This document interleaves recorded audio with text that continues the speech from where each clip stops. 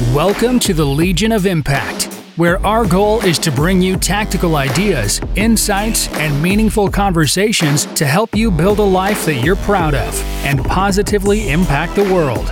Now for your host, Anthony Hamilton.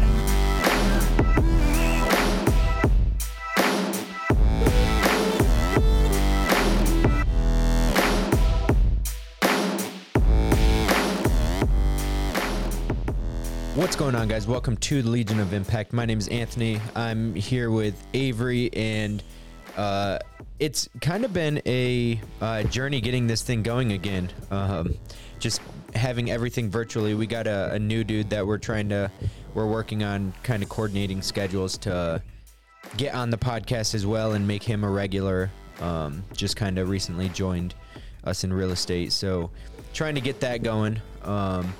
And I'm thinking, I don't know, Avery, tell me what you think, but I'm thinking with the addition of him coming onto the podcast whenever we can coordinate our schedules properly, I'm thinking it'd be cool to kind of go on a series of what maybe he's learning as a new agent or maybe new into business in general, and kind of go down that rabbit hole, if you will. Yeah, it's sort of like a mentorship podcast, essentially. I feel like that would help a lot of people. Yeah, I mean, I think something like that, but then also on the podcast, yeah, coach to where we might be at, right? And then, yeah, that might be good. Yeah, I mean, I'm thinking. I mean, not only that, but also just so people can kind of. Who might also be new in any business, right? Because there's a lot of correlations from a real estate business to a lot of other businesses. There's a lot of similarities, and I think somebody that I don't know is new in any other business could probably take something away, whether it's marketing or whether it's just grind or the time it takes, right, in business or literally, I guess anything could be a teachable moment. But then, also like you said, the coaching and stuff kind of on air, if you will, might be kind of cool. Well, I think the biggest thing for him that he's starting to figure out right now is the branding piece. Yeah. And how he fits, or how he's going to make, because he does multiple businesses, and, making those businesses fit him and his lifestyle it's the same principles for real estate and for the insurance sales that he does, but just putting his brand together. And what I would like to see is that if he chooses to continue on with both, I'd be interested to see how he can make a cohesive brand out of both roles. So I mean, I'm excited to see the future of it. I think there's a lot to learn. Obviously, on the real estate side, he's brand fucking new at that. But I'm excited to kind of see the growth through that. Yeah, I think the other thing might be to understanding an audience, right, and what channels are effective for that audience, right? Because the other business is Medicare, right? And which is 65-year-olds and older. Yeah. So, something like that, I feel like that doesn't live on Instagram. You know what I mean? So I that's kind of a unique perspective, if you will, when it comes to marketing and businesses, is where does your business lie? Where is your business primarily, and where's your audience sitting at? Because older folks are on Facebook. They know how to navigate Facebook, so that might be a good channel for them. But chances are they're not on Instagram. Chances are they're not on TikTok or Snapchat or something, right? So I think maybe that is important. I don't know if YouTube would be a thing. I feel like maybe it could. I mean, dude, YouTube is a market for freaking everything. Junior kind of put it into perspective for me that people will put YouTube on the TV Yep. and just listen to it in the background while they're doing their dishes or they're cleaning the house or, Yep. you know, whatever they're doing. And so I think that there's a niche there for every industry. And it's just how you channel it, right? Like how you go about talking about it. And with that, I don't know if there's legality around the insurance industry and that kind of thing and what he can speak to and what he can't. Yeah, I think like there's some red tape in real estate and that kind of thing. But for the most part, it's pretty wide open. So I'd be interested to see if he started a YouTube channel about Medicare and just put out information, I bet you he would get some clients from it. Yeah, I mean, I'd imagine so. I also wonder what that would look like nationwide. You know, if he can, you know, if whether he's licensed there or if that looks like a referral, right? So I mean, whatever that might mean. I think though, I mean, maybe, you know, just going on YouTube and searching like something about Medicare, see who's doing it and what they're doing.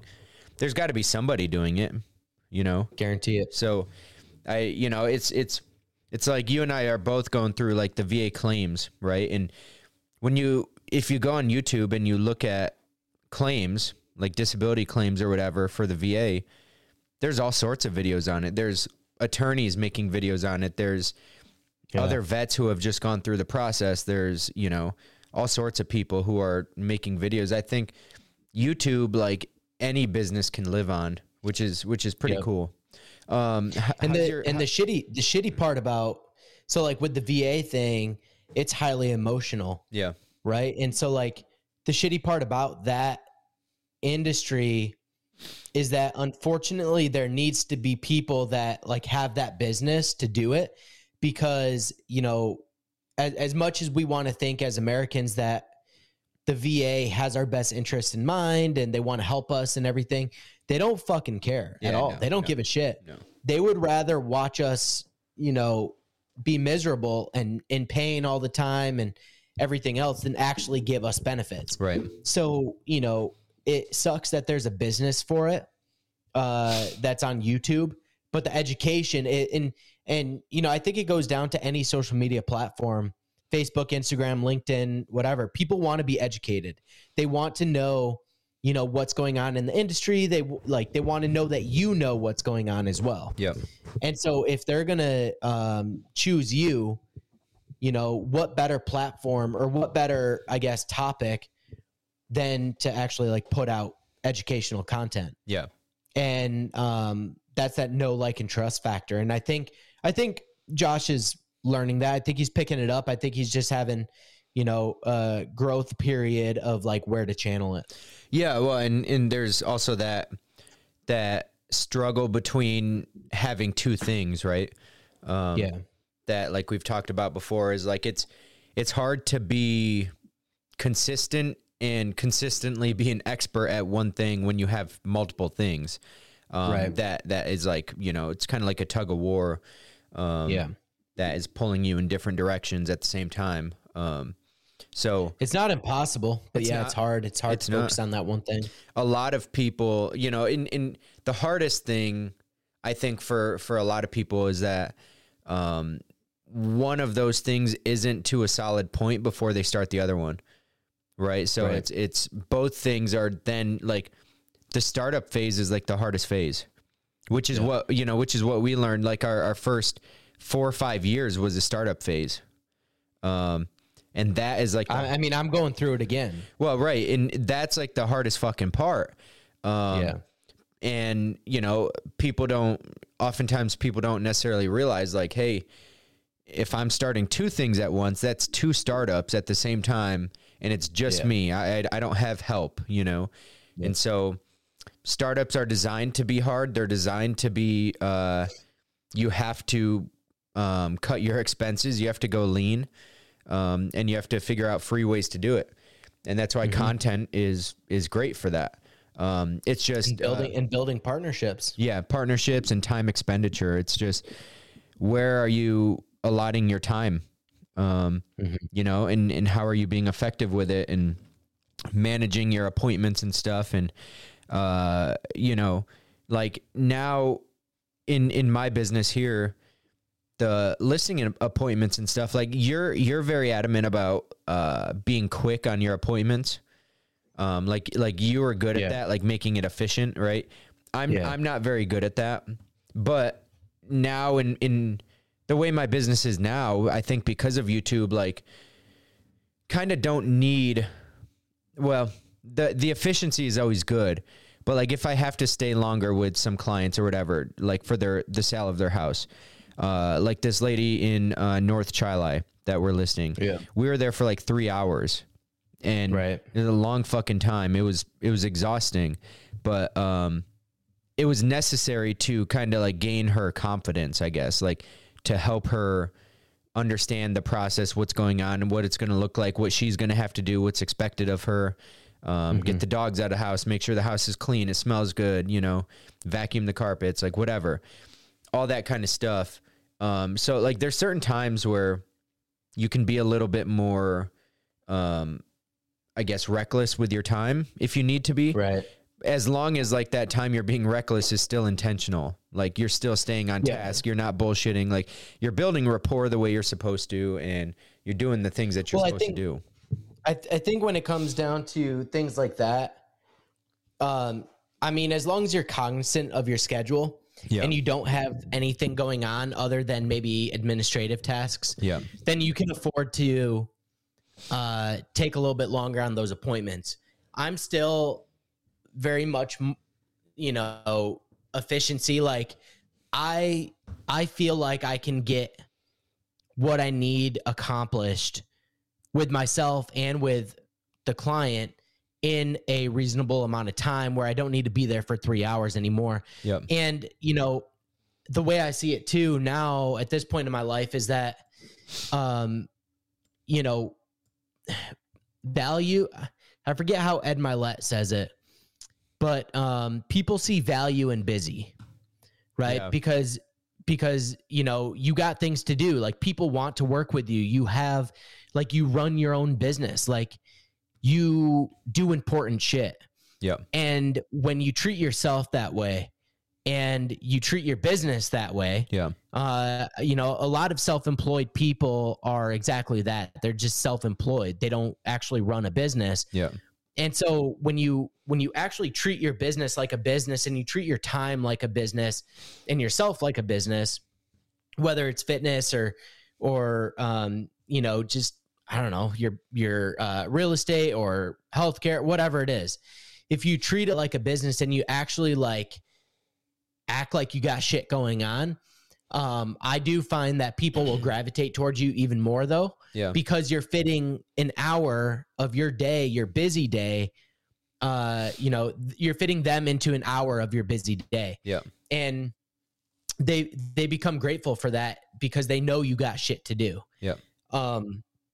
And so like, I think it is important that you spend the time necessary on that first, you know, contact or that first appointment, but also you just got to run your shit like a business. And if you're not, people are going to take advantage of you. And honestly, like it might be good for that old lady that just wants to sit there and mingle and, you know, make her feel good and whatever, you know, kind of like your grandson. Like we had that client from Chili, you know, first year in business. I was there for 4 hours. And, you know, had I not been there for 4 hours, I wouldn't have got that listing. And she even told me that, you know, it was because I spent the time with her, but also she knew I was a new agent. She, like, the reason she chose me was because I took the time with her, and like connected on a personal level. Whereas the other agent that I was competing with had been in the business for 40 years and was in and out and talked shit about me being a new agent. So there was a little bit more of a respect thing there. And then, you know, the 4 hours that I spent with her just helped it along, basically. That was also understanding that she just had a husband that passed away recently. And it was understanding the circumstance, which brings me to something else I want to talk about is like, kind of like that EQ, right? versus the IQ.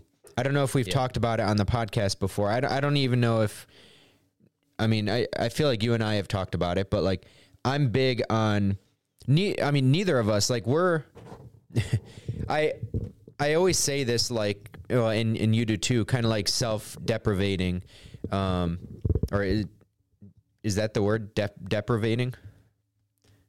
Like I don't know what self, like not giving ourselves credit type thing. So you and I always say about ourselves, because we were told this growing up, like that we're stupid, we're not very smart or whatever, right? Yeah. And to an extent it's true, but also like we're smart, we're smart enough, right?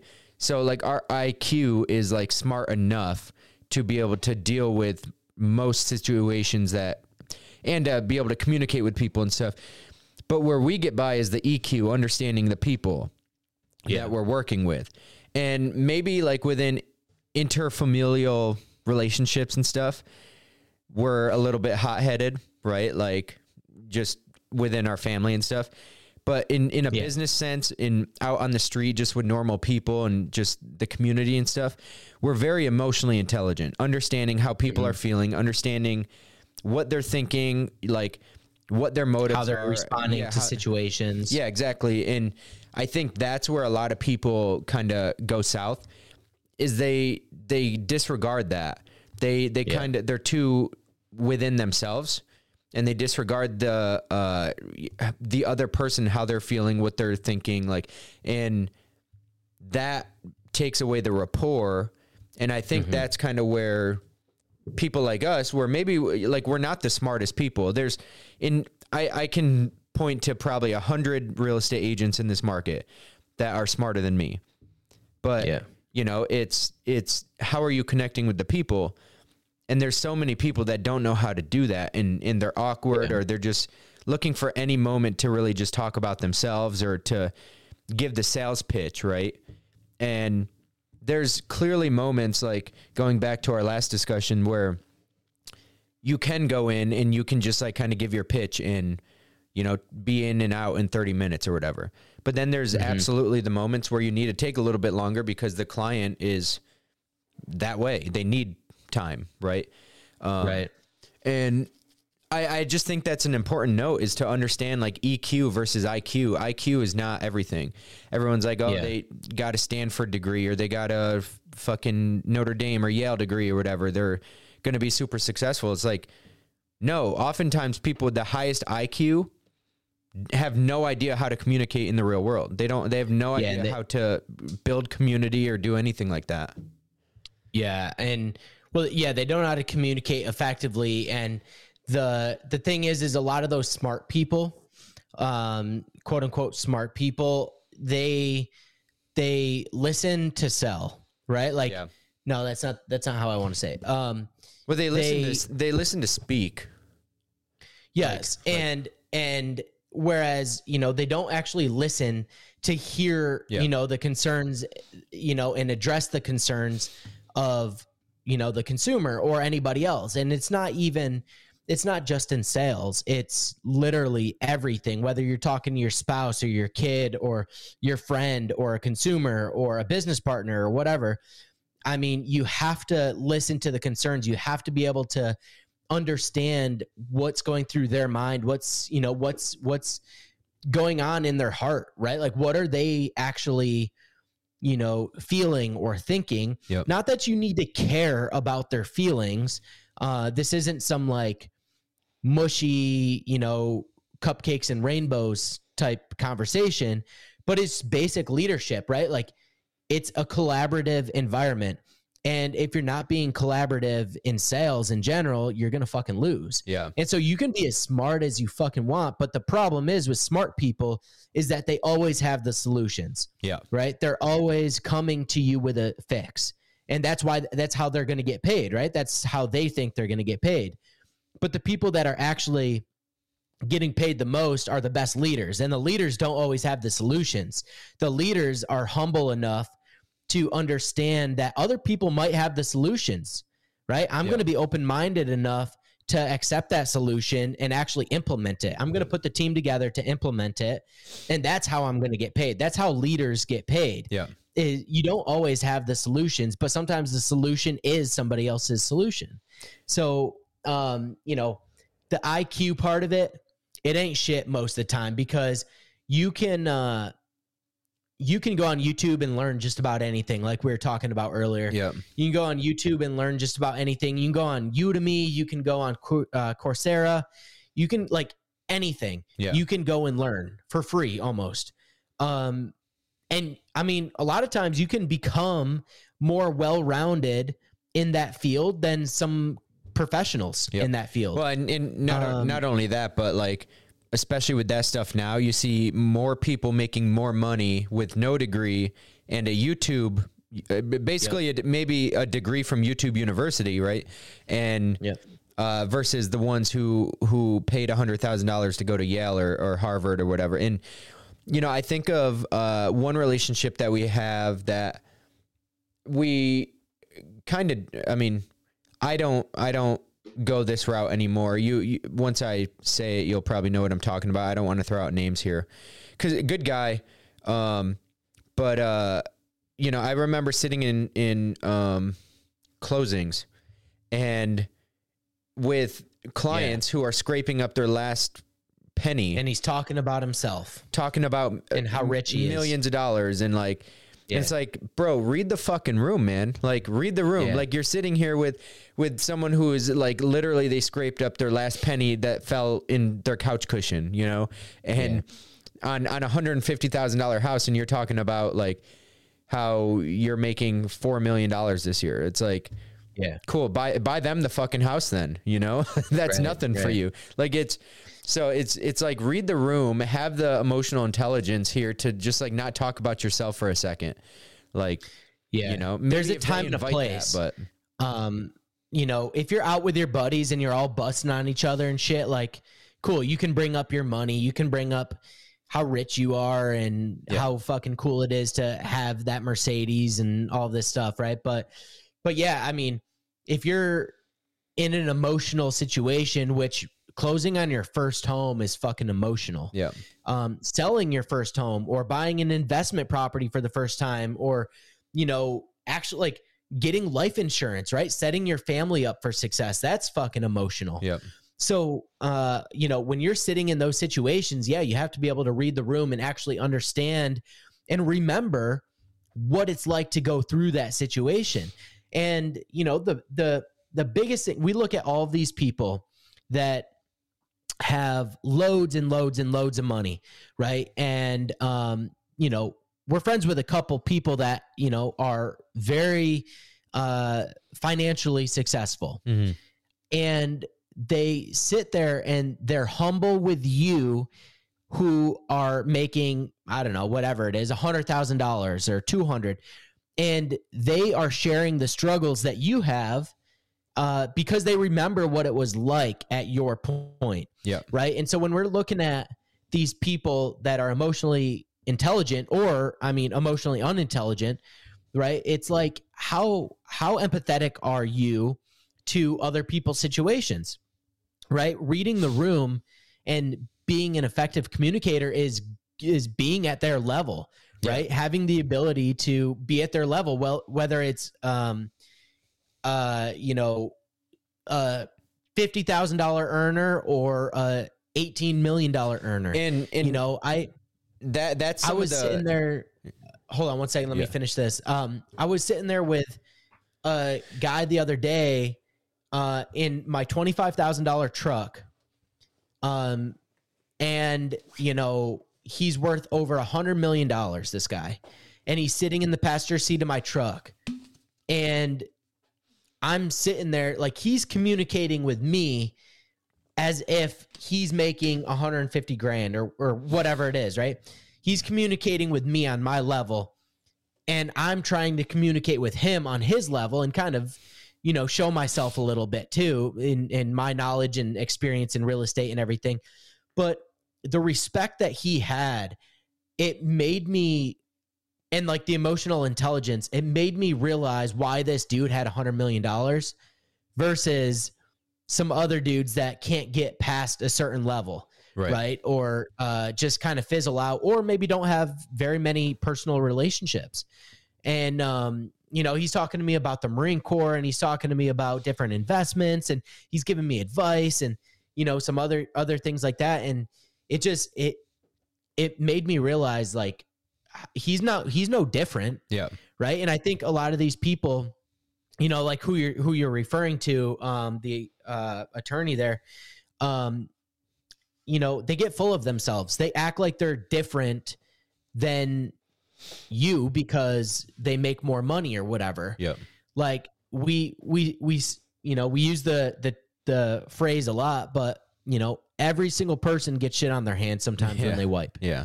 Right. So like every fucking person does that. No one is different. No one's above anyone else. No one's below anyone else.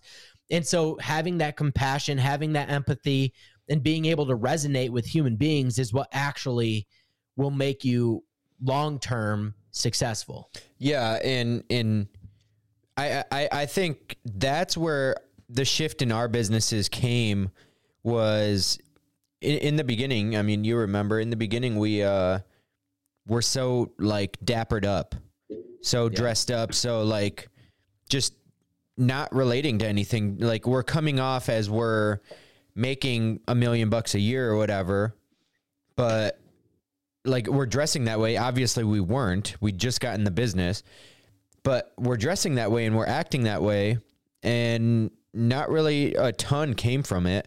There were some good opportunities, but it's not like those opportunities, I think those opportunities just kind of fell in our lap because of where we were at. But I mean, then you step away from putting on that persona, and in just business changes. It becomes more fun for one, and people like more people start reaching out to you because now you're a person. Yeah. And it's like, oh shit, this person, this guy isn't a fucking douchebag. Like, Well, I think there's something to be said for, acting how but portraying the person that you want to be. Yeah. Acting as if. But with that said, I'm not a huge proponent of like the whole fake it till you make it, because fake it till you make it is you're putting off this, you're being a fake person. Yeah. Right. And yeah, to your point, like we were acting like we were making $1 million, but we came off a job in the military that literally was paying us $25,000 a fucking year. Yeah. So like I remember filing my taxes one year, and I was like $1,000 or $2,000 over the poverty threshold. Technically, yeah, but like, I guess with healthcare and whatever. Yeah. But still, it's you can't do that shit. And we learned that the hard way. And unfortunately, the mentor that we had made us feel like it was okay. Yeah. Right. Made us feel like we should be doing that. And I think, where things really kind of picked up and stepped up was when we left. Yeah. We found ourselves in a better environment with more real human beings, and we could actually make progress because we were seeing a different side of business. And now, I mean, we've almost seen it all, right? There's not much that we haven't seen in this business. Yeah. And the only thing that we really haven't stepped much into is the commercial side of things, with businesses buying massive properties and stuff. I would also say like really high-end luxury. Yeah, but like actually I've come to realize that's really no different. It's the same principles. Yeah. As any kind of residential. It's the same principles, different price point. Yeah. It's just a separate market though. And actually, those high-end buyers, the people or sellers, the only thing they're paying you for is convenience. Yeah. Like they're hiring you because they trust you and whatnot, but they don't want to fucking deal with it. That's not their job. They have better places to be. that's actually going to make them money and, spend their time in a better place or whatever. They're hiring you for your professionalism and the convenience that you bring. Yeah. So they don't you can bring your problems to your $200,000 clients, right? You can bring the problems to them, but the wealthy clients are paying you to keep that away from them. Yeah. Right? You are the bullet catcher for them. So it's the same product. It's just a different clientele that, they're just paying you for a different reason. The lower end of the buyers, they want to, and sellers, they want to know every last detail. Yeah. Right. They want to know every essence of the fucking system and process and everything. The high end buyers and sellers, they don't care. That's why they're hiring a professional. The one thing I've learned in life is that I personally need to stop trying to get good at everything and actually delegate shit. Yeah. Because when you hire professionals to do what they're good at, your time and your energy is freed up, and you can go and spend that time and energy on things that actually you know how to do and make you money. Yeah. Yeah. And, with those upper price ranges, like I've been telling Josh a lot, like at those levels, the conversations change. It's no longer about money. Like money's it's not a factor, right? Like you talk about closing costs to somebody who's buying a $200,000 house, chances are closing costs, that's expensive. That's expensive for them. $15,000, right? Something like that. Like that's hard to come by. That's super expensive. But you get up to, shit, like right now I'm selling two properties in the 400,000 range and one almost close to 500. And it's, closing costs, $75,000. Okay. On top of the down payment, right? Like the down payment plus that. Okay, fine. Like that's what we're buying, like we know that. And so it's nothing is like the money is not a thing for them. What they care about more is functionality in lifestyle. Like is for the house anyway, is the property going to make their lifestyle better? Is it going to make it easier? Yeah. Is it going to suit their lifestyle? Right. So these people have race cars. Like, does it fit their trailer and their race cars properly with room for the lift that they do the work on the race cars with? Like, it making sure that it fits their life and not just worrying about their wallet, because they know that money, they have the skills to come by that money again. They're going to get it back. It's going to come back to them. And I think that is the difference, is like that scarcity versus abundance mindset. Yeah. Where like wealthy people, they know that money's not a factor. They're going to make it. Right. So they're not like super, like reckless with their money. They're not spending it on crazy shit, but if it's something that they want to do, they're spending it, and they're happy to spend it because they know it's coming back, or what they spent it on is well worth it because they've already calculated that risk in their head. Yeah. Whereas they're really good at calculating value. Yeah. Whereas, when you don't, quite frankly, when you don't have the money, value doesn't even fucking matter. Right. Right. Like, if you're pinching pennies or you're worried about closing costs or whatever, you're not weighing out the opportunity cost. Yeah. You're not thinking about that future. You're just thinking about what it looks like today, and today it ain't that pretty. Right. So that hurts, right? Like, it's more emotional at that point. And so something like a small example of this is like, we just got like, it was like a membership thing for our groceries, and it was like $80 for the year to have all of our groceries delivered. And like they shop for you and they deliver it all to your house. And it was like $80 for the year.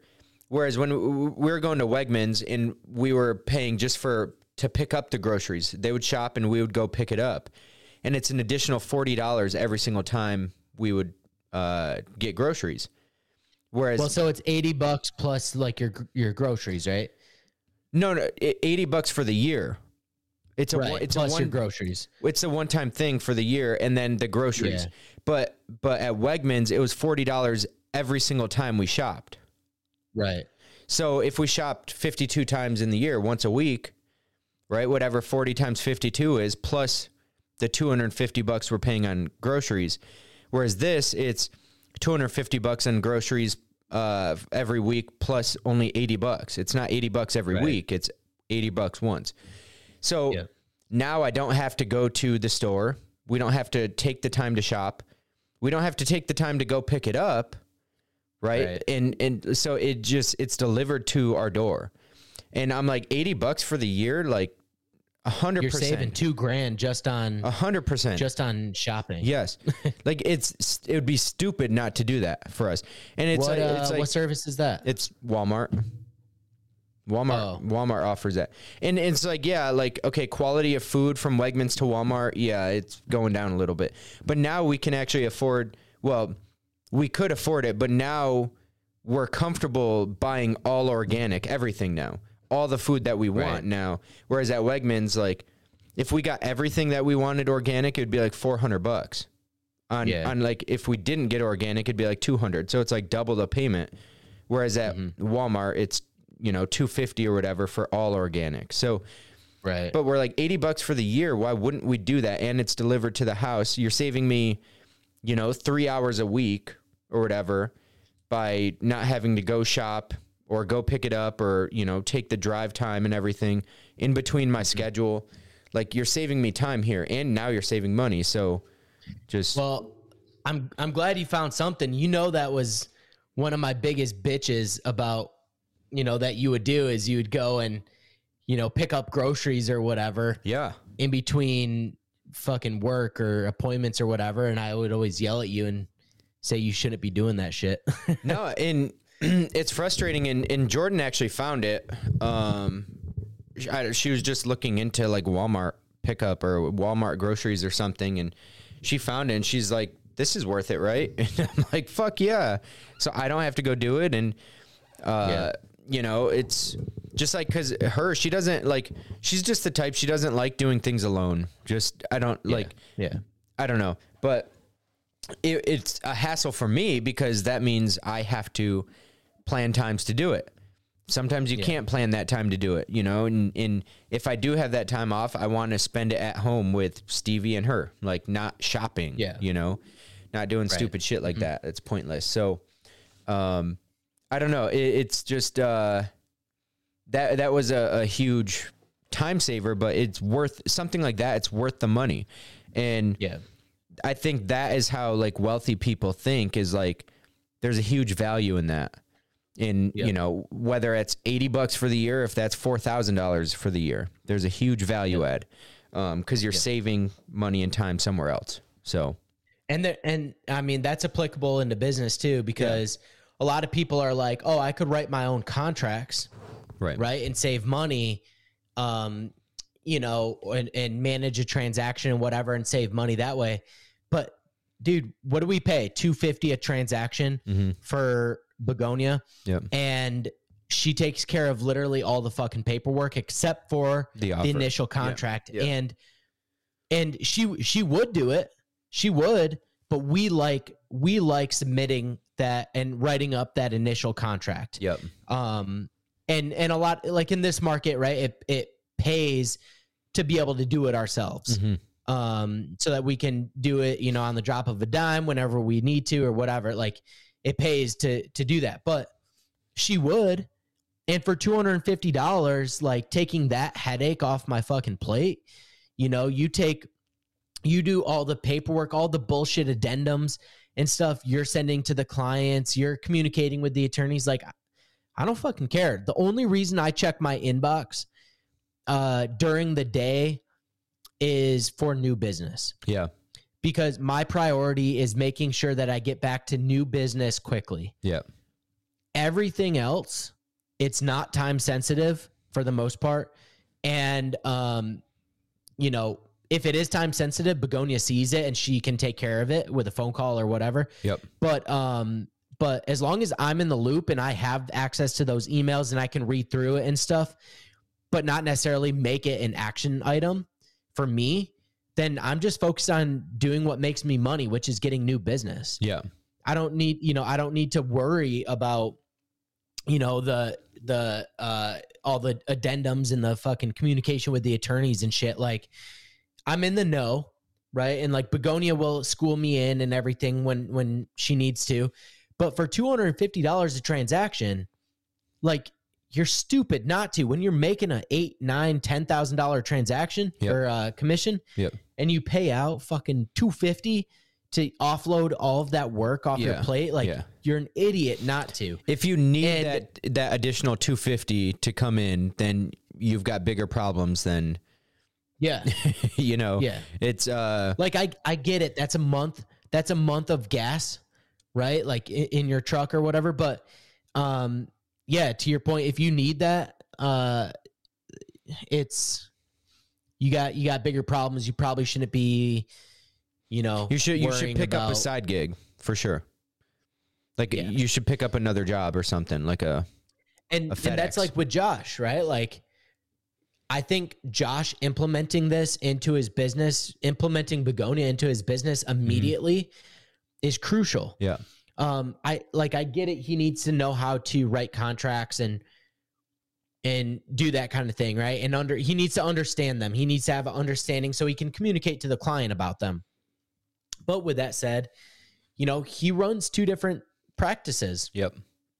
So getting him as automated as possible. And, that's another thing is automation for your marketing, right? Like sending out drip campaigns, or like, what's the first thing that buyer's agents do with their clients? They send out a fucking search, right? Yeah. They put them on a the search, it automates their searching for them. Yeah. Like the client can just as easily see it on Zillow. And they do. Right. The search is one of the most like useless things in my opinion. Like, most people, they wake up and before they check their email, they click the Zillow app. Like, if they're hunting for homes, that's what they do. But it makes it seem like you're doing the work too. Yeah. And which you should be looking at what's coming on the market and stuff. You should be looking at that. But it eliminates you having to actually physically send it to them, get the link, send it to them, or, whatever. Like, and what I always tell my clients is like, hey, it's not that it's useless, but it's a resource for you. But the reason I like it is so that you don't have to depend on my schedule in order to see properties. Yeah. Right. If there's a property that you see come through the portal and you like it, you shoot me a text and you let me know. You will probably see that property before I do because I'm on the road all day. I'm writing contracts and whatever. But I have information on my end of things that you don't have in that portal. So send me that address or whatever, and I'm more than happy to take a look at it and, get you into a showing in that house. But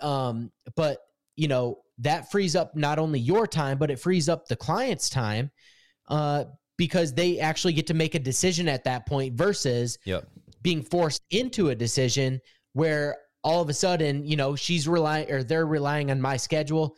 They see a property last second before offers are due, and now you're scrambling to, see that property and write an offer. Yep. We've had those clients before that find a property and they're like, oh my God, I want to see it. But then offers are due tomorrow morning at 9 a.m. Yeah. So you have to go see it today.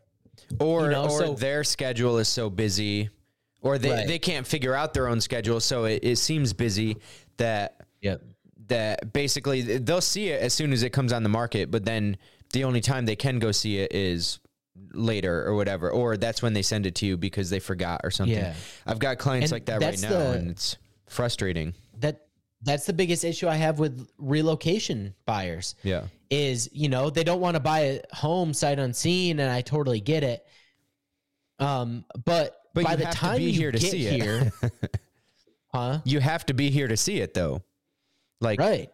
By the time you get here and travel here, and we look at that, it's probably going to be gone. Yeah. And it has happened. Like clients have been coming into town, and I've had to text them and say, hey, this property is gone. Yeah.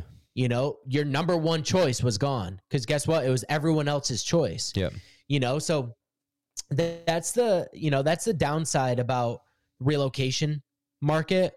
I actually just had some clients in town that I had to find a furnish finder fucking deal. Yeah. For. You guys don't have delayed negotiations?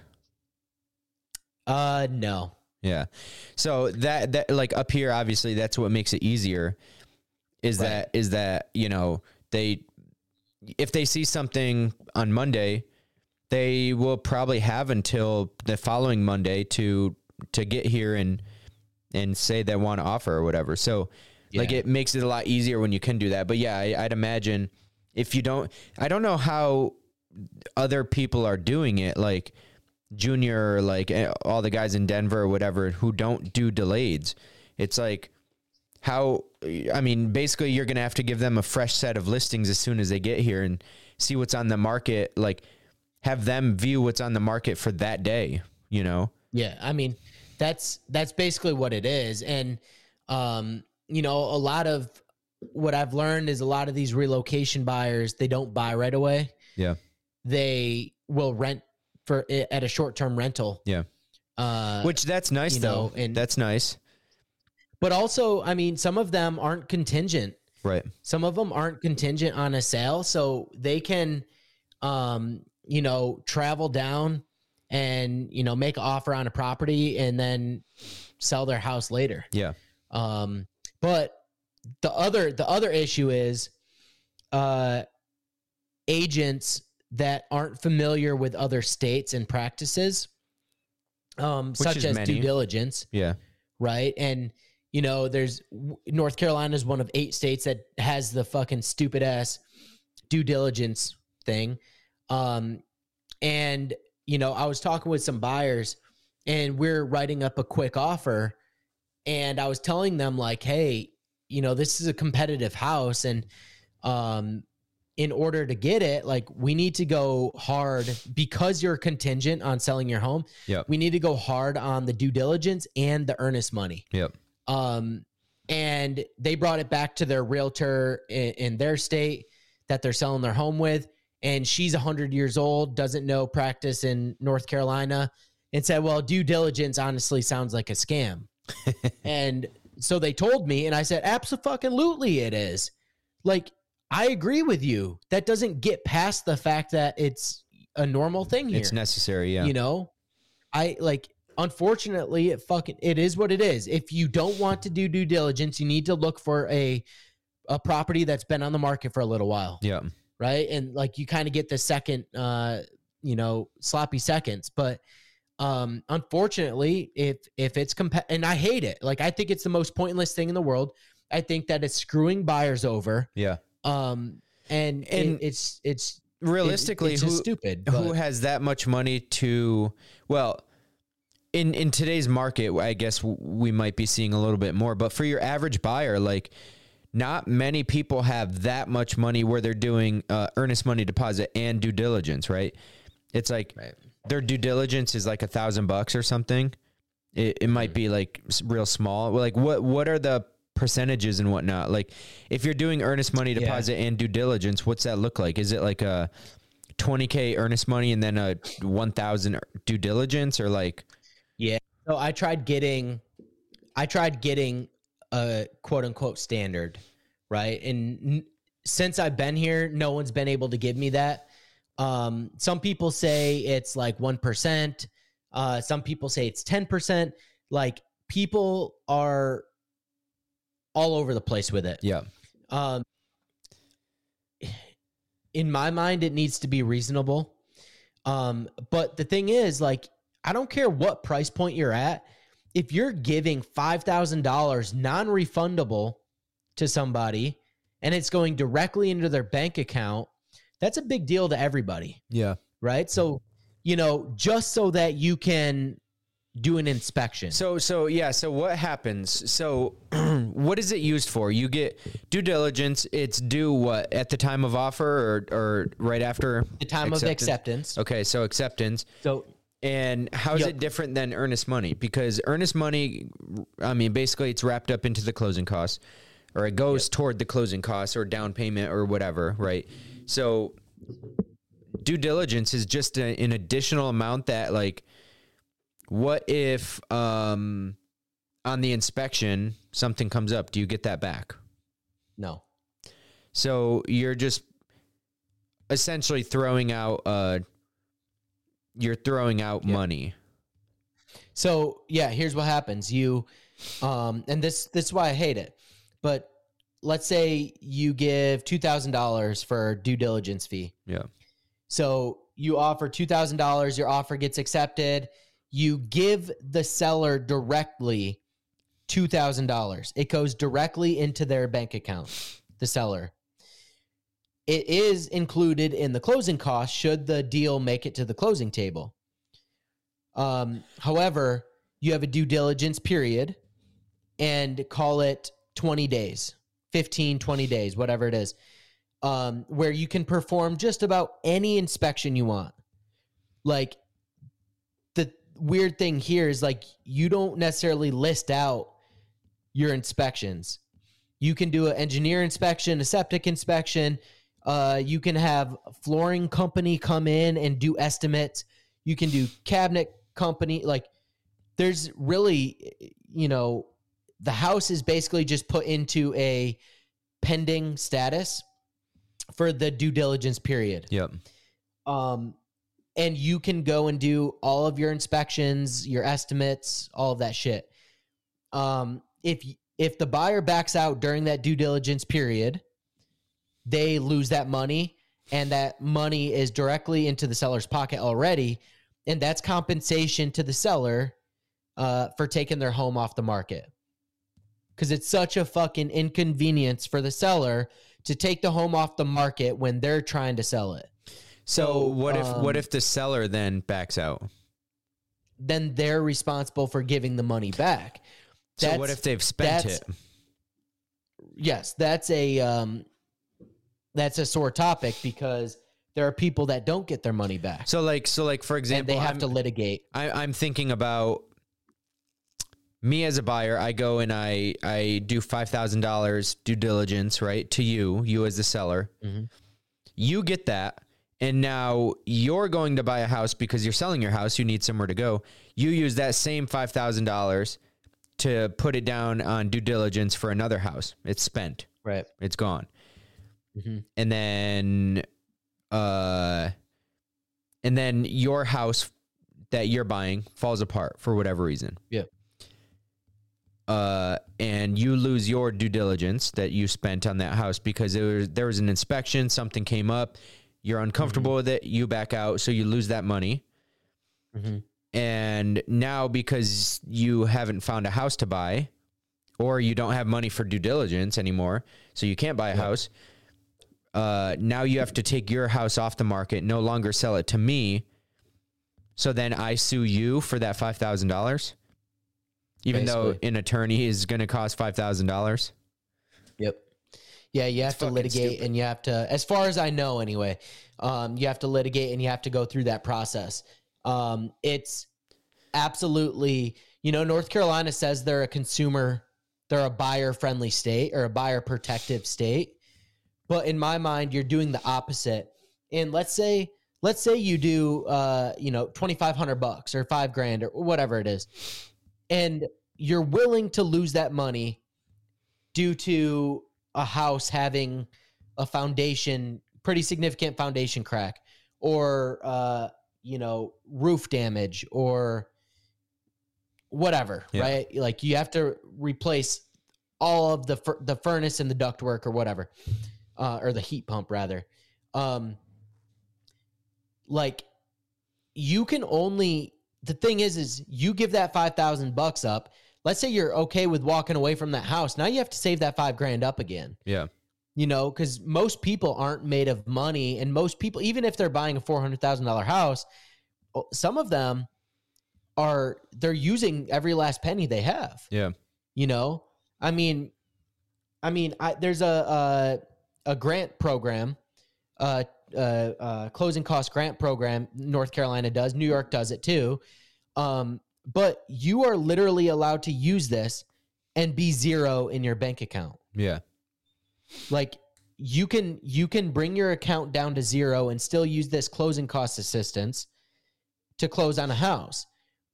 And like, how fucked up is that? Yeah. That you can indebt yourself and potentially lose a due diligence because something substantial, right? You're going to spend 40 grand on a roof. Yeah. Versus that $5,000. I would rather take a loss of $5,000, but it's going to take me out of the market for a little while. Yeah. It, you know, I don't know. I just think like, it doesn't seem like that goes, it doesn't seem like that's a free market. It like, well, because we look at fair market, like, or free market capitalism. And it's like, you make a deal, right? If I have a product, you make a deal to me to buy it.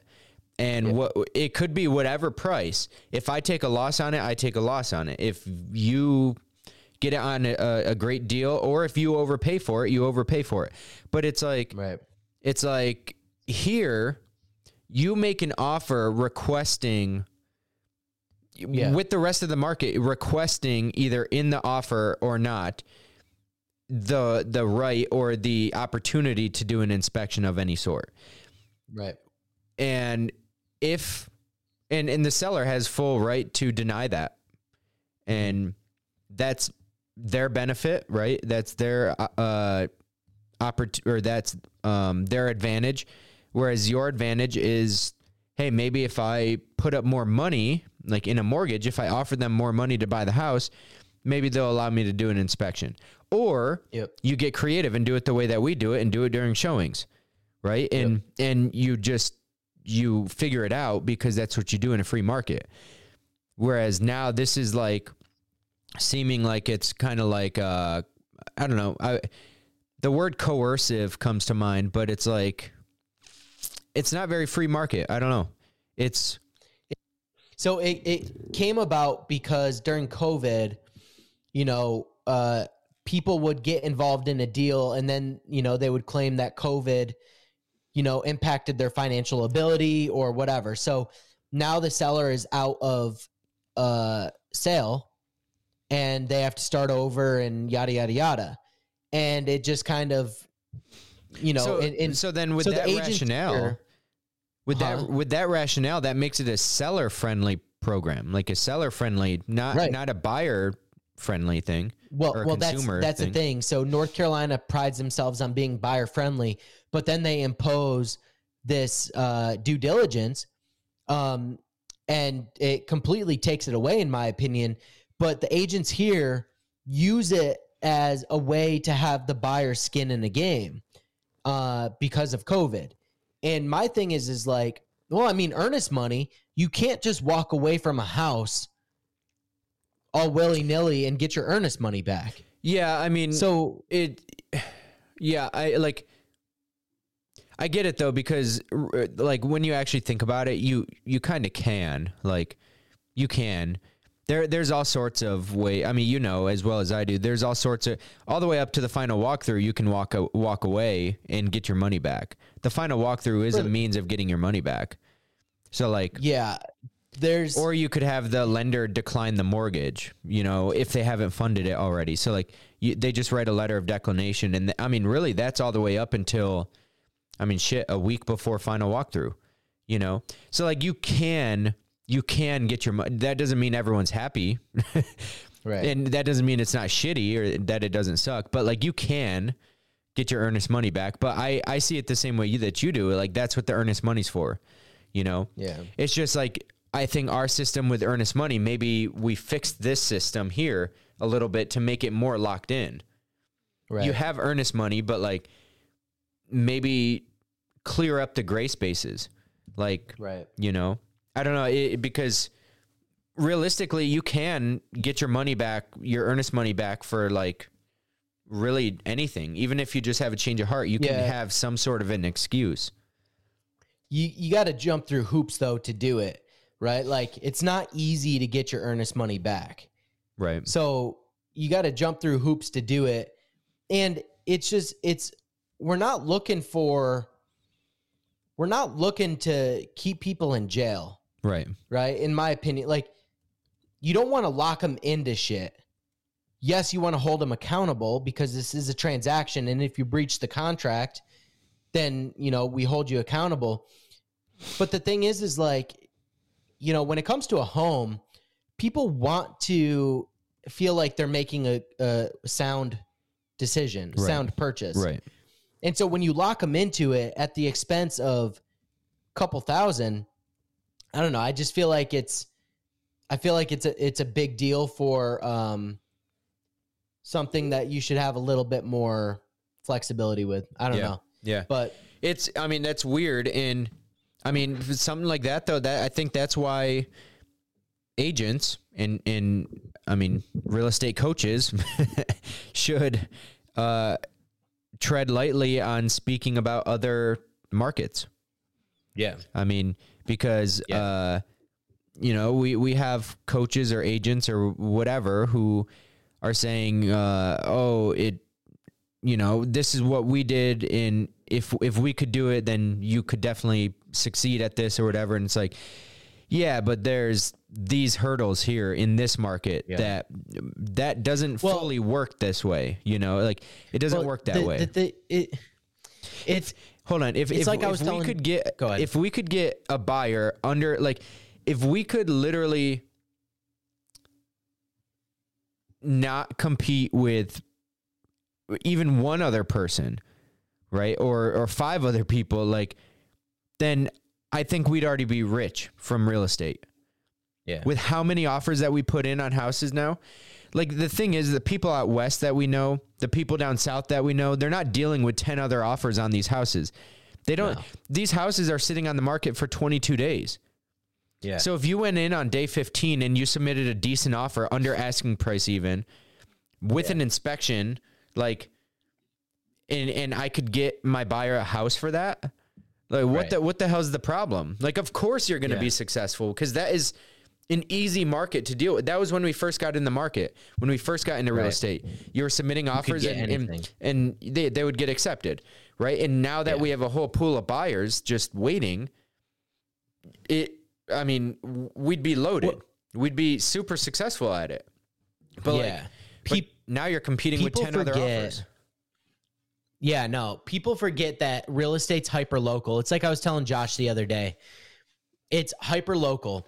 And so when you get these fucking gurus, right? Like we all know who they are, right? Like, for example, the Glenda Bakers or the Ricky Caruths or, these fucking gurus that come out and they say, oh yeah, you can get houses 30 grand under asking price or fucking all these lender credits and all this or seller credits, and yada, yada, yada. Or you can have them buy down your rate, the seller buy down your rate. And it's like, okay, but not in this market. Yeah. Like even here in North Carolina. So like the agents here are like, oh, it's such a crazy market. It's easing up or whatever they're saying. Yeah. And so it's a seller's market here, right? It's a seller's market. We're looking at 2 months supply of inventory. However, homes are sitting on the market for 20 something days. And they're saying that, it's because, there's not a lot of buyers anymore. Not a lot of buyers. Really? How's this still a seller's market then? How's that a seller? How are we still showing that there's 2 months supply of inventory? Yeah. Right. Like, and the absorption rate, of course, is a historical trend, right? Typically a month prior. It lags by a month. Like the thing is that, okay, so yeah, we have buyers that are being a little more cognizant of what they're spending, right? Because we have an 8% interest rate in this area. We have a fair amount of inventory. Yeah. So if you as a listing agent don't list the home properly, right? And you just list it like a fucking monkey used to be able to sell, right? Like if you list it high because that's what your seller wants and you have no strategy, then yeah, it's going to sit on the market for 30 days. Yeah. Right. Meanwhile, you have properties that are listed correctly that are selling in 4 days. Right. So I like this whole concept of lender credits and all of this other stuff. Like, you're not seeing that around the country. You're seeing that in certain markets. Yeah.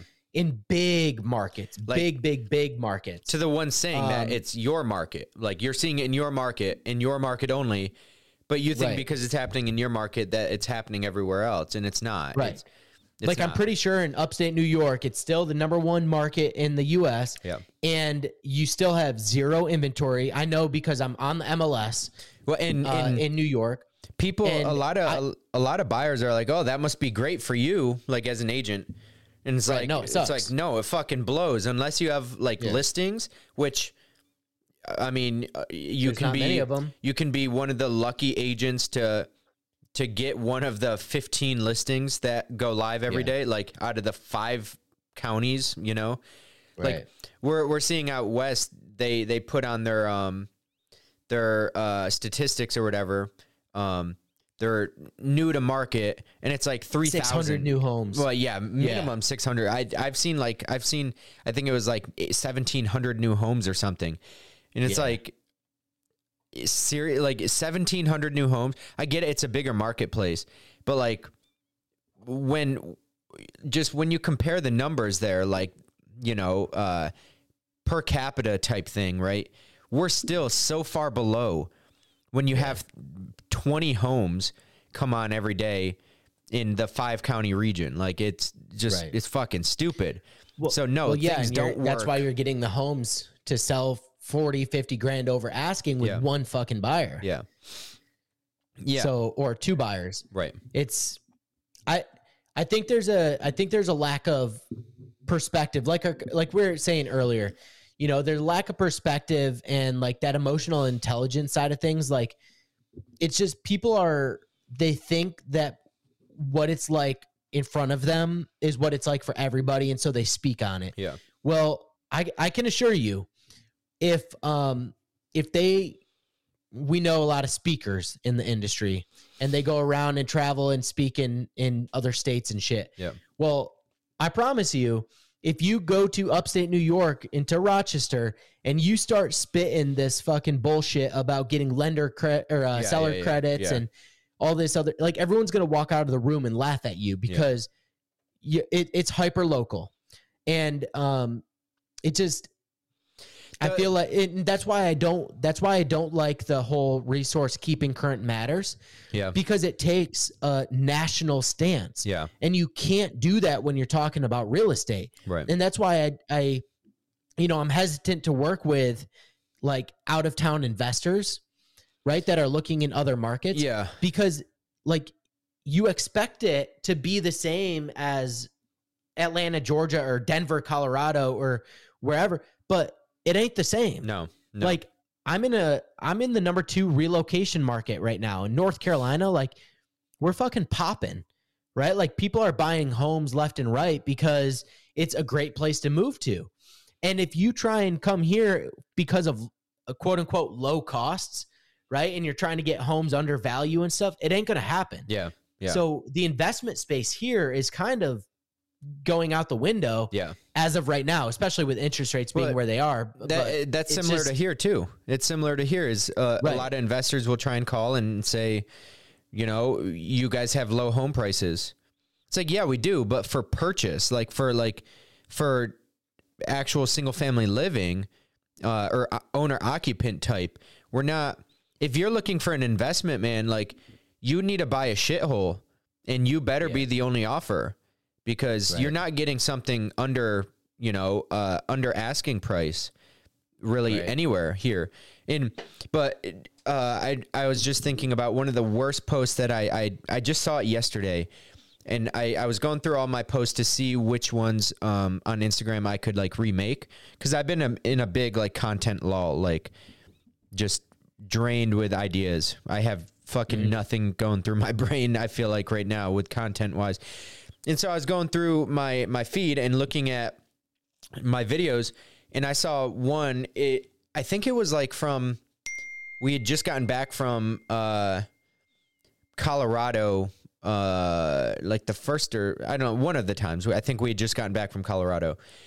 And one thing that we had heard is sellers buying down points for the buyer because of the interest rates going up. And I looked at that and I was like, that makes sense, maybe in a different market.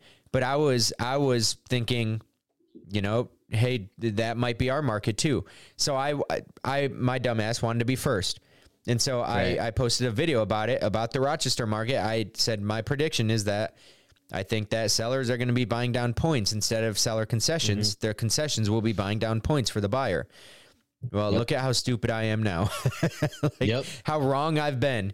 And I'm glad that video quickly fell to in the middle of my feed, because now, I mean, nobody's really seeing it, but I know it's there. I'm going to probably go back and delete it or post it and say, shit, this just proves how hyper local we are. Well, yeah. What I'll say about that is, how about all these agents telling buyers to buy the house because, or not, or get into the market, because interest rates are going to go down, right? Like, buy the house because interest rates are going to go down and you just refinance. Well, how long have you fucking been saying that? Yeah. You've been saying that for a year and a half now, 2 years now, right? And it's only gone up. So when people started saying that, it was around 5%. We're at fucking 8%. Yeah. And right? thankfully now the Fed finally said that they're not lowering it, but they're going to stop raising it. So it's probably going to sit at 8 or 8.2 or whatever it's at right now for however long. It could be 6 months, a year. The point is like when you make your dumbass predictions, right? Like, you don't know what the federal government is going to do. Yeah. Nobody fucking knows, and I'm not willing to hang my hat on that. Yeah. And so that is why I just stick with, when the time is right, when the product comes available, you buy it. Yeah. Right? You don't sit there and wait for interest rate to go up or down. Yeah. You don't buy because of the interest rate being high or low, but you wait for the product to come available. And when it's available, you fucking buy. If it goes down later, then you refinance. Yeah. But first things first, you make sure it's in your budget. Real estate. The agents give out blanket statements because the rest of the world is. Yeah, real estate's not the stock market. You can, like, there is something to be said sometimes about historical trends, but you have to look at historical trends for your area, for your market, the 1 or 2, 3, 4 counties that you operate in, where your MLS specifically covers. Anything outside of that is irrelevant. Doesn't fucking matter because it's not where you live. It's not but the real estate industry, I feel like it's such a, like a, what do you call it? Where the national media or somebody says something and then everybody, like a fucking parrot, is just like mocking, is just like saying it. It's literally everybody is chirping that. And, it just mocking pool or I don't know, whatever, but literally you can see a KCM post go out or a post by fucking, you name the person, any like big person, and probably like you see a post come out and then you'll see like a million real estate agents post the same fucking thing. Or claim it like it was their idea or something. And it's like, no, you're just in this like pool of people who are just like, I don't know, like you're saying these things in a vacuum, basically. Yeah, it's ridiculous. And it's like, I'm so glad that we haven't been a part of that, of like the whole marry the house, date the rate type thing, or the, I don't know, whatever these sayings are that people come out with now. It's like, I'm just so glad that we've stayed out of that, because like, I don't think they understand that consumers look at them like they're fucking idiots. Because everybody has 7 realtors on their Facebook, at least, right? Like 7 agents on their Facebook. And when you see all 7 of them post the same exact thing, you look like an idiot. You look like an idiot. And so they're going to be looking at the one who's doing it differently. Right. I got a call this morning from a woman out of Stowe, Vermont. She's moving here to like the Camp Lejeune area. And she's like, yeah, you know, I have, you know, my son has friends in Wilmington because her son lives in Wilmington, and it's like has friends in Wilmington that are realtors, and you know, put me in touch with them. And I called them and they didn't answer their phone, and I left a voicemail, and it's been about 24 hours, haven't got a phone call back yet. And he sent me their, you know, their social media profiles and stuff. And I noticed that they're all the same. Yeah. They all post the same stuff, or if they're posting at all. And she's like, I came across your podcast on YouTube, and I really like what you had to say in your podcast. Not this podcast. And I was like, okay. I was like, yeah, I mean, my videos. And she's like, yeah, I really like that because you're not only giving, you know, the good things about the area, but you're giving the bad things about the area, and, you know, areas that locals stay away from, and like, you know, all of the pertinent information to make a sound decision. Mm-hmm. And I was like, at the end of the day, I don't care what anyone else does. I don't care what they post. I don't care if I say something the exact opposite of what they're saying, right? There's room for 2 opinions in the conversation, and my opinion or my dialogue is always going to be toward what I think is going to help someone. Yeah. And fortunately, I made the decision to relocate myself, so I have a lot of the same questions, or I had a lot of the same questions and stuff, you know, with the content that I'm putting out. But I refuse to put out those KCM posts and everything else that every other fucking agent's doing. Yeah. I'm not regurgitating that shit. Like, at the end of the day, the consumer can make up their mind whether or not they're going to buy with an 8% interest rate or not. Yeah. And ultimately that comes down to their payment. Yeah. They don't give a shit what it looks like in 30 years, right? Because they will refinance. They know that. Yeah. But what they care about is their fucking payment. What they're paying right now. Yeah. And if you can keep the payment in their budget, then that's what they care about. Mm-hmm. It's the same with think about how many people make dumbass decisions with vehicles. Yeah. Right? Like they buy a $50,000 truck and 18% interest rate, and they keep it under I want to keep it under $500. Okay, well, I'll just, you know, extend the loan out to 120 months instead of 80. Yeah. You know, you're making the same idiotic decision. Yeah. But people only care about the payment that they're making today and if it fits their lifestyle today. Yeah. And so when you're sitting there trying to force something down their throat, it can't be forced. Right. Right. So if you give them the information, the actual information that they need, they're capable of making their own fucking decision. Mm-hmm. So I'm not a proponent of doing the same shit that everyone else is doing, because honestly, look at their life and look at, you know, where I'm going. So it just fucking is what it is. When you look at where society is, the normal society, right? Look at normal society. See the results that they have.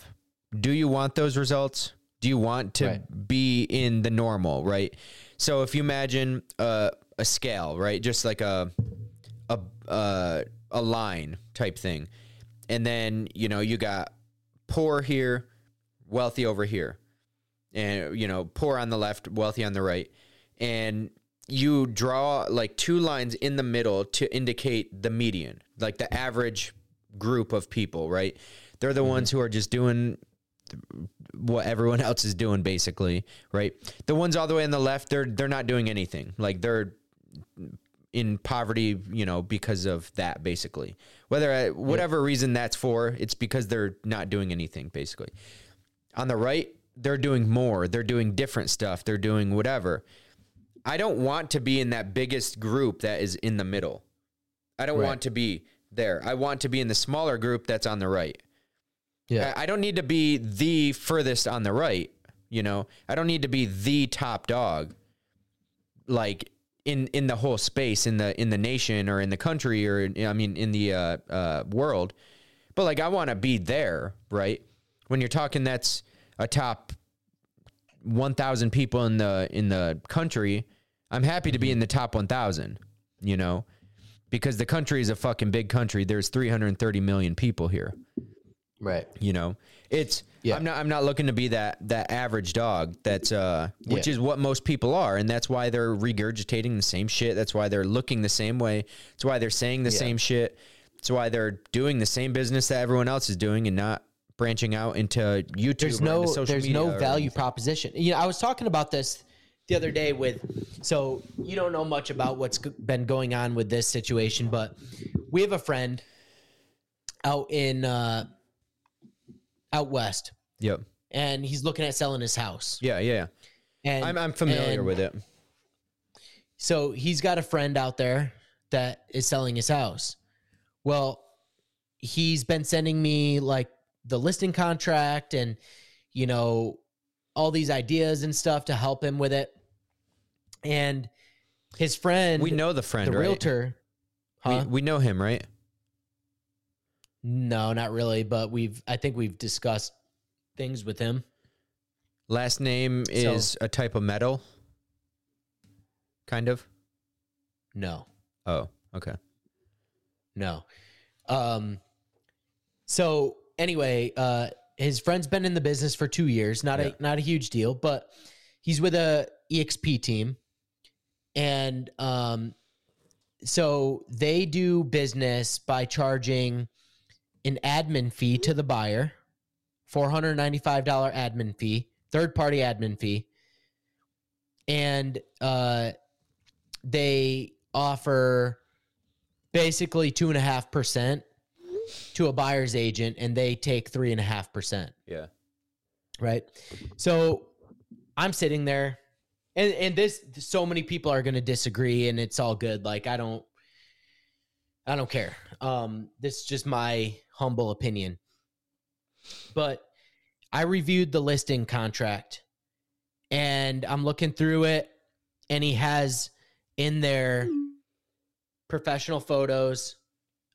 He has MLS, access to the MLS and a sign in the yard. But no open house, no digital marketing, no video, nothing different in there.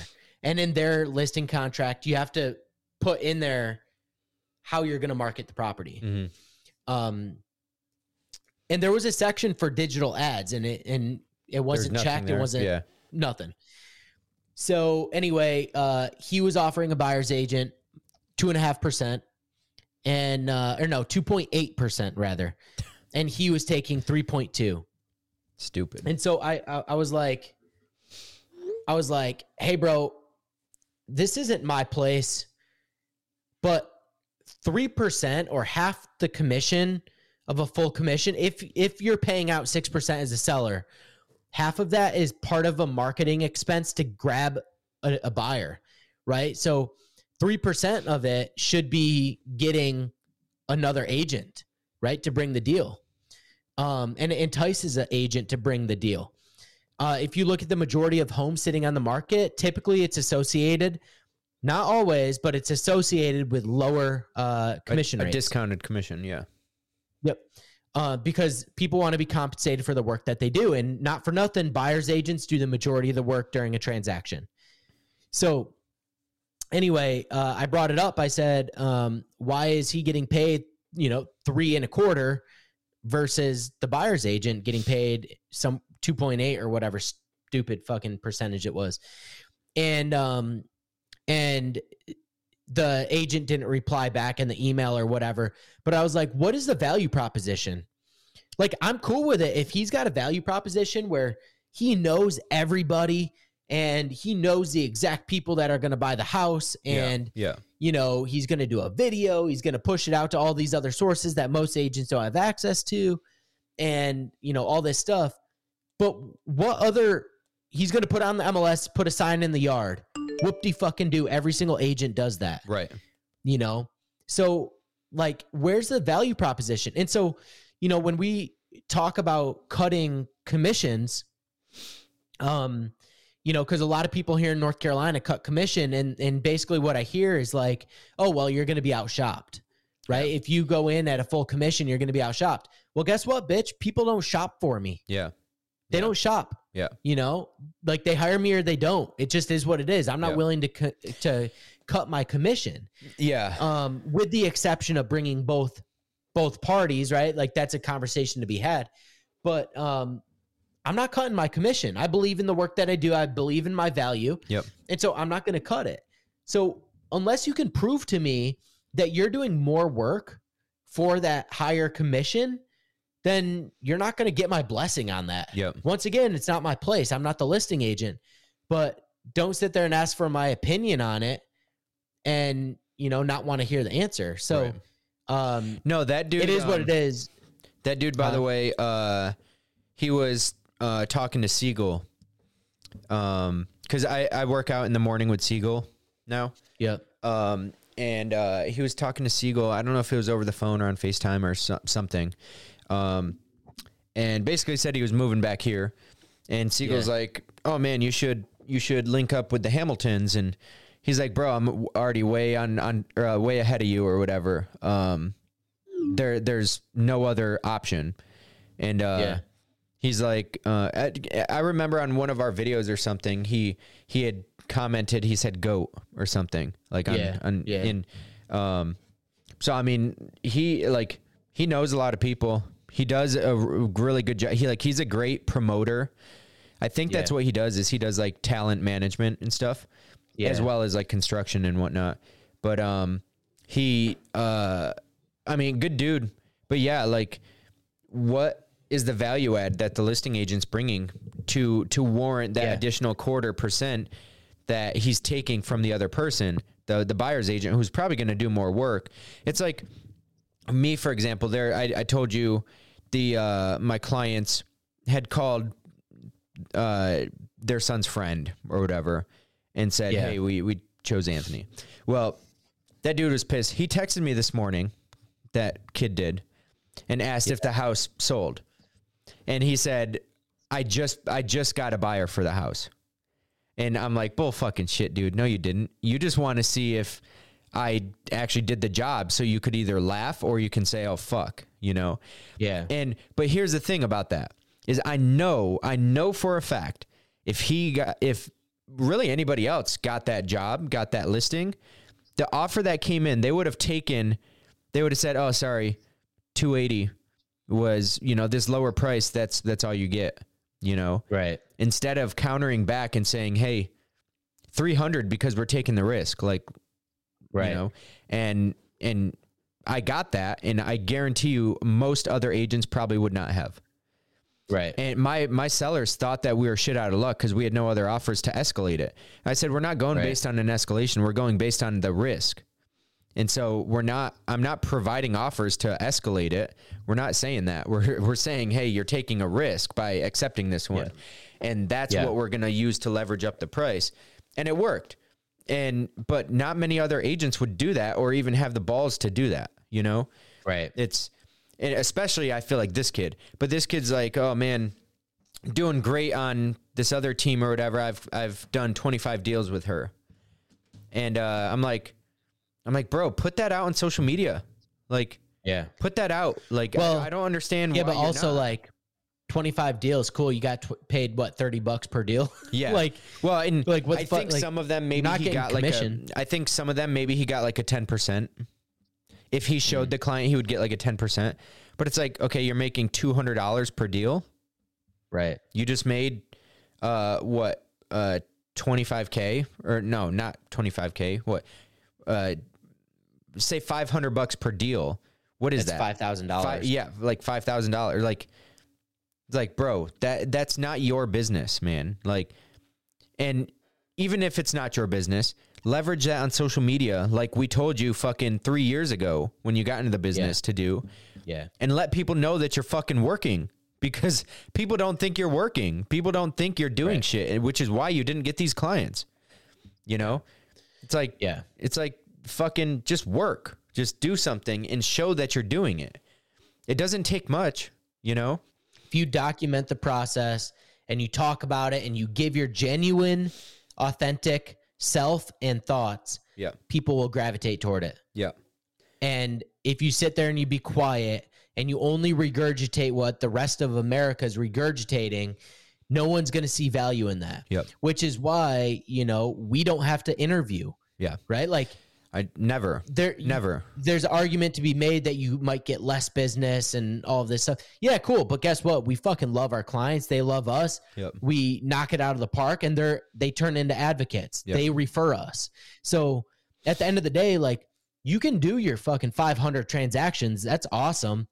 Right? But I bet you maybe 10 of those 500 are referring you, if that. Right. If that. Yeah. 100% of all of our transactions, we get referred. Yeah. So it is what it is. And honestly, like, I don't need to work nearly as hard to get those transactions as 99.9% of all agents out there. So, and the way you do work is a lot more fun. It's a lot more fun, and it's you know, better for lifestyle too. Cohesive with my lifestyle. Yeah. You know, like I get to do what the fuck I want to do. Well, it's way more integrated. Whereas everybody's like work-life balance, right? It's like, how about work-life like you can do work-life integration. That can work too. Yeah. Where you get a second, you have to take a call or whatever, step out, take a call, and then go back to playing with Charlie. You know? There's no such thing as balance in life in general. No such thing, because even if you did the math on your 4-day a week, 9 to 5 job or 9 to 6 job or whatever it is, you are not balancing out those hours with your family, because you have to take into consideration sleeping too. Well, and so sleeping in the hours, like the period, the periods of the hours that you work, right? So you work during the daytime. When are your kids, I mean, awake and playing when they're young? Mm-hmm. The daytime. Yeah. Normally before 7:30 or 8 o'clock or whenever their bedtime is. You get home at 6 p.m., you eat dinner, you give them a bath and put them to bed. There's no playtime there. There's really no social engagement there.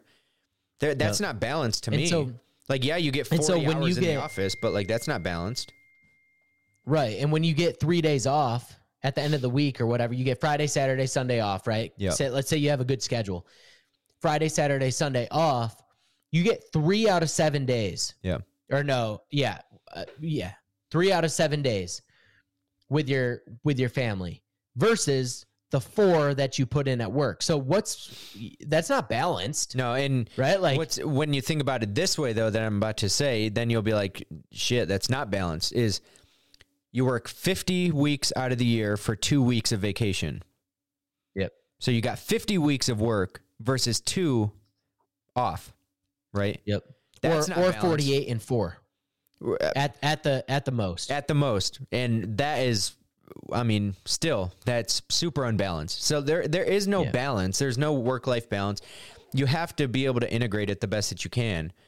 And, you know, that does mean, you know, for us in real estate or in business, it means documenting while you're doing it and stuff, which is something I'm bad at. You know, you're doing a little bit better at it now, but historically, like, we haven't been great at the documentation process, but we've done enough where people still know who we are more than even people who are doing a lot more business. Yep. And that kind of stuff catches up, because then you get the people who might be older. They saw you, they continue to see you, they continue to watch you, but they're not ready to buy or sell yet. But then when they do, they saw a video from 5 years ago pop up in, you know, what do you call it? Like, on this day 5 years ago or whatever, right? On Facebook, memories or whatever. They see something like that, and then they're like, oh, you know, we're coming up on time. Let's call Anthony or Avery or whoever, Joe, and let's get started on the process. You know, it's not always going to come from right now, which is what people need to understand, but it's the work that you do now that it's planting the seeds in people's heads. And when it's evergreen, I mean, well, right. The YouTube is, especially when it's evergreen, you know, our videos, our Canandaigua vlog and Geneva vlog are still coming up now. People are like, oh my God, I saw your Canandaigua vlog and I loved the scene when the kid fell off the bike or whatever, like on the building. And someone just called me, the Samoltowski. I remember that. Remember we Oh yeah. Okay. RV&E or whatever. Yeah. Somebody just called. They moved from Florida and they're trying to buy up here. I don't think they'll be able to, but they're trying to buy. And she was like acting like I'm a fucking celebrity. And she's like, does your wife like think it's cool? And I'm like, she would probably roll her eyes. Like she'd probably laugh and roll her eyes at you, like saying I'm a celebrity or something. But I mean, it's cool though. But anyway, we got to get wrapping this up. We're over an hour and a half now. So, got some more stuff I got to do, but next episode, I think, we're going to try and get Josh on here and we're going to try and make it like more of a regular thing, planned for at least once a week.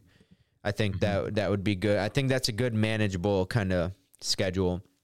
And, if we can just keep, the additional appointments, out of the way, Medicare, you know, out of the way, then we should be okay. But as long as we plan effectively, it should be good. But I mean, I'm excited for where this podcast is going to go, because it's something that, I mean, we've always been meaning to get going. Obviously, it's a non-income producing channel right now. The idea is to make it income producing, but we just got to be more consistent with it and actually get more up on YouTube for things to be searched. And podcasts don't have a great searchability, but we'll get there. Hopefully adding a third co-host type deal or guest, we can get it going a little bit more. But do you have any final rounds, saved rounds, anything? No, I guess the only final round would be, you know, make sure that you're being true to yourself, make sure you're being unique, and don't be afraid to step away from the crowd. You know, Sal Frisella says, you know, speak your truth, speak the truth, even if it makes your voice shake. Yep. And that's biggest factor, I think, in just authenticity is just not being afraid to step out from the crowd and say something different or do something different. It just is what it is, and it makes you unique and that much more valuable. No matter how polarizing too, right? Like a lot of the stuff that we've said in the past have been polarizing. And the best thing that it does for you, honestly, is it detracts the people that you're not going to work with, right? It separates them instantly, so you don't have to waste your time scrubbing through the people you want to work with and don't want to work with. You know, like let's be real. If you've got purple hair, I'm probably not the best fit for you. I know instantly we're not going to get along, you know? Right. There's a comedy skit about that, but it's true.